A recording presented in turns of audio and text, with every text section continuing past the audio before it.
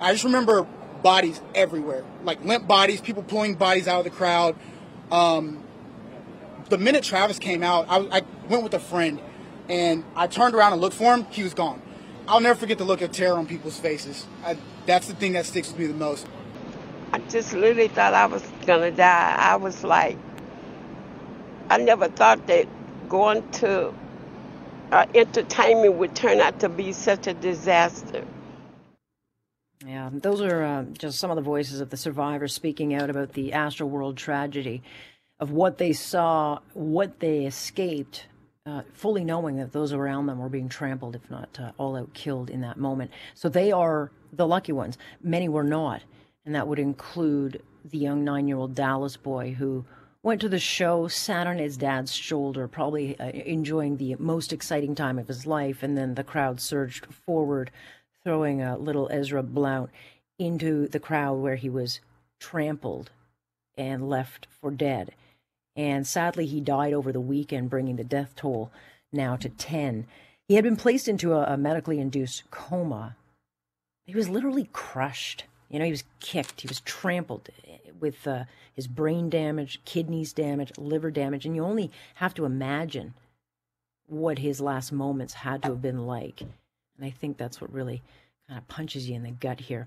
I want to bring Alex Hilliard into this conversation. He is a personal injury attorney with Hilliard Martinez Gonzalez. And Alex, your firm is handling 93 suits launched on behalf of 200 plaintiffs, and Ezra's case is just one of them. I thank you for joining us.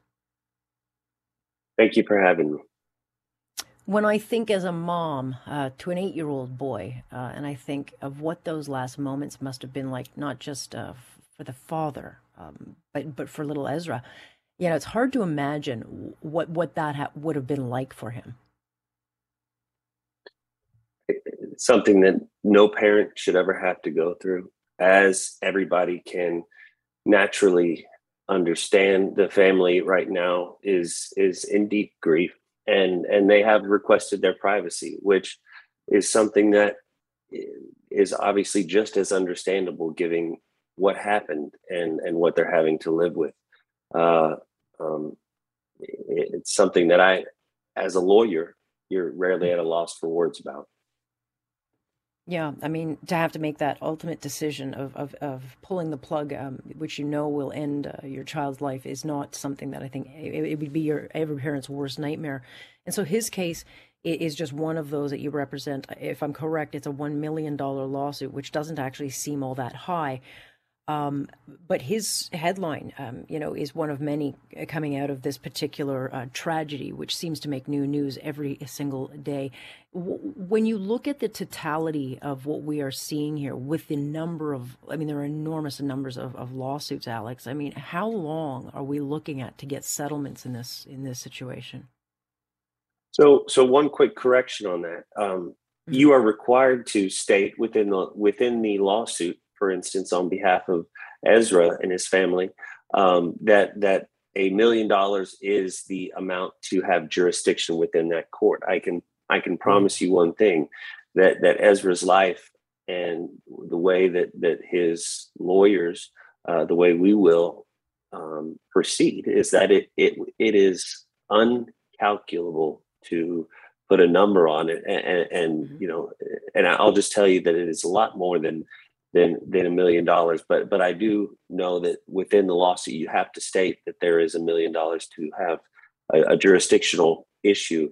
But to answer your other question, this lawsuit is much bigger and unprecedented in so many ways, because every single day I get off the phone with a client that even if they sustain physical injuries, severe physical injuries, they are first telling me that their main injury, what they can't seem to heal from, is the psychological injuries, the mental trauma. And so right now, I would say that, we're at the bottom of the first inning.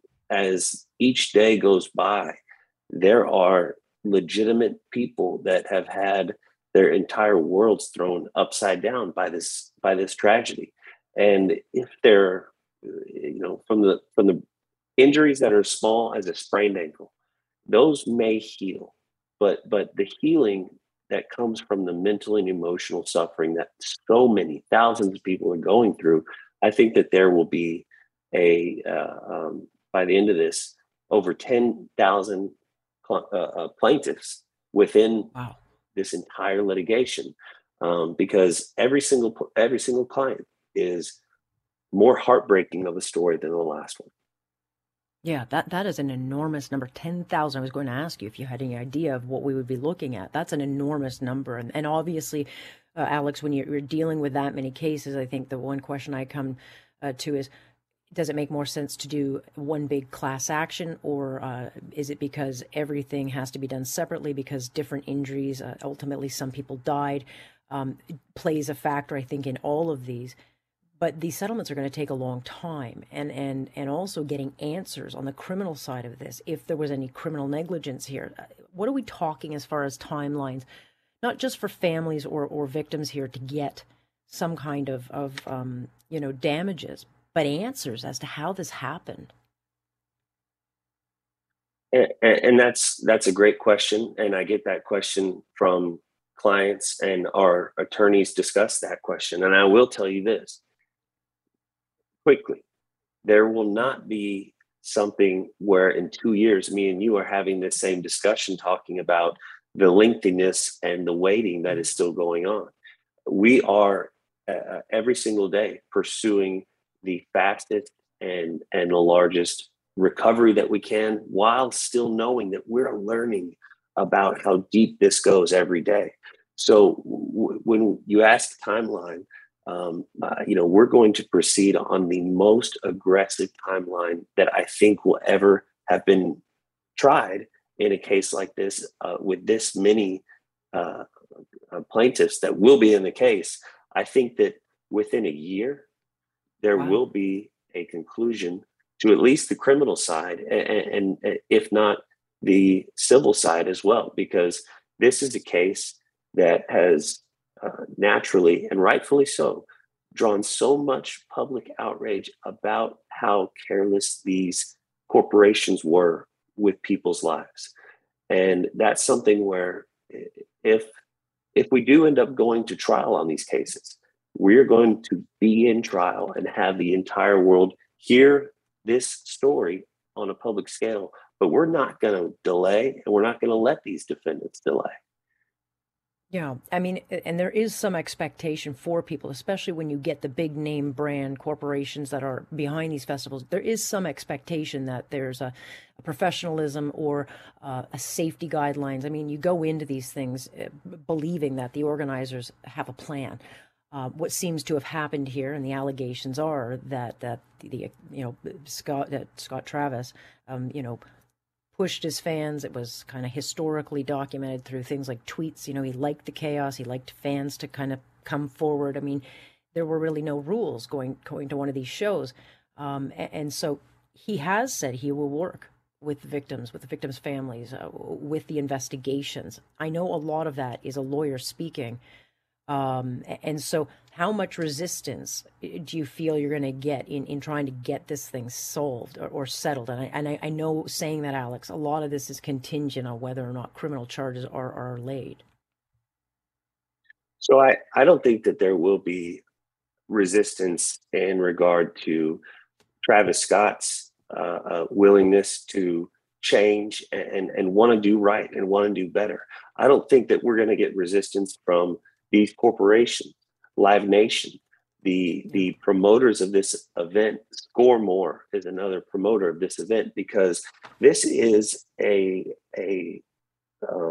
case where every single client, if I ask them, what do you want this case to result in? They want healing, but they also want, in some tragic cases where they had a family member die, they say, I want my family member, my son, my daughter, my brother's life to mean something, and that they are the last person that ever has to lose their lives when it was something as innocent as going to a concert, where everybody assumes that safety is going to be, that you're not going to lose your life at a concert. That's never something that's a risk you assume. And so I think that right now, every single party in this case, my clients, the plaintiffs, as well as the corporations. We are calling on them to say that let's go hand in hand in changing how these concerts and festivals happen. If we're going to talk settlement and numbers for the restitution, fine. But let's also decide as a collective that change is going to happen. And that's got to be part of it, because the settlements aren't ever going to come unless there's a change.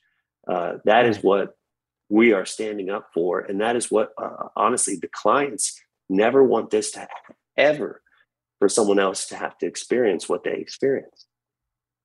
No question about it. And Travis Scott obviously is the main plaintiff who will be named on the suits. But Drake was also performing that night. And of course, he's a very big name here, as you well know.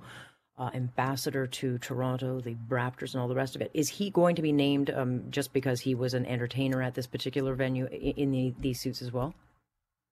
So Travis Scott is a named defendant in the suit. Obviously, he has a history of inciting crowds. As the facts are revealed, we're learning more about how much each defendant was involved. Every single day, I get new information about that. Drake was on stage. He is named as a defendant in a lot of the lawsuits. But again, we are in the bottom of the first inning, and I would say it's definitely too early for me to tell the level of culpability that maybe Drake did or did not have. But the thing is that if there was knowledge or they did know or saw what was going on, the number one, I will say this: the organizers and promoters knew before this concert even happened that it was going to happen, and that's the criminal. That's the criminal scale that we're talking about. So that's the highest level of culpability that you can have, to have knowledge that people are going to get in a situation where they, if you don't control it as the organizers, they will get hurt and killed. And to not adequately staff the concert, or the medical personnel who were completely overrun. I mean, trying to give CPR to 13 people as one medical EMT ran through the concert, and literally running between 13 people that did not have a pulse. So do I think Drake or Travis Scott knew the level of chaos and the level of hurt and killed people? The facts aren't there yet, but we will find out. And if they did know, we will hold them responsible. This is no finger pointing game, as Travis Scott's lawyer is saying. This is a game of people were killed. Somebody needs to be held accountable, and we will hold those people responsible. And at the end of the day, my response to Travis Scott's lawyer's comment of, this is a game of finger pointing, is that it's not a game. Because that word is offensive to my clients, to the parents of my clients who lost, their children. And so when you have a microphone and there's a crowd of 50,000 people, 55,000 in this case, that's when you have to understand that you have the ability, you have a higher duty than just saying, well, I'm the person singing. I'm not the person in charge of crowd control or the engineer that set everything up, but you do have the microphone and the crowd is in your control. You can either let them go crazy or you can stop the show. And so that is the ultimate power. Do I think that things could have been prevented by the organizers, promoters, Live Nation, and ScoreMore? 1,000% yes. It was an in the moment type situation for Travis Scott and Drake to make. I don't know. It appears as of right now, they didn't make the right one, because it appears based on the evidence that it would have been impossible that they did not know that this was a crowd that was killing people. The videos that we have obtained are that they bring a level of feeling to you that when you watch them, that is horrifying. And any artist seeing that, you have to shut down the show. Yeah. And certainly guys like Dave Grohl of the Foo Fighters have stopped their shows in the past when they saw that kind of thing happen, but it has also happened at other shows where it did not. Alex, I very much appreciate your time on this. I will hope to keep you on the Rolodex and have you back on again, because no question about it, this thing's not going away anytime soon, and certainly I predict that more cases will be added. So I appreciate you taking the time for us. It was an honor, and as this case unfolds, I would love to come back and talk more about it. Thank you. Alex Hilliard joining us here. He is with Hilliard Martinez Gonzalez, representing now 200 plaintiffs in 93 suits, including the little boy Ezra's case. Very, very tragic. So we'll keep our eyes on that. Stay with us here, Alex Pearson on Point. This is Global News Radio.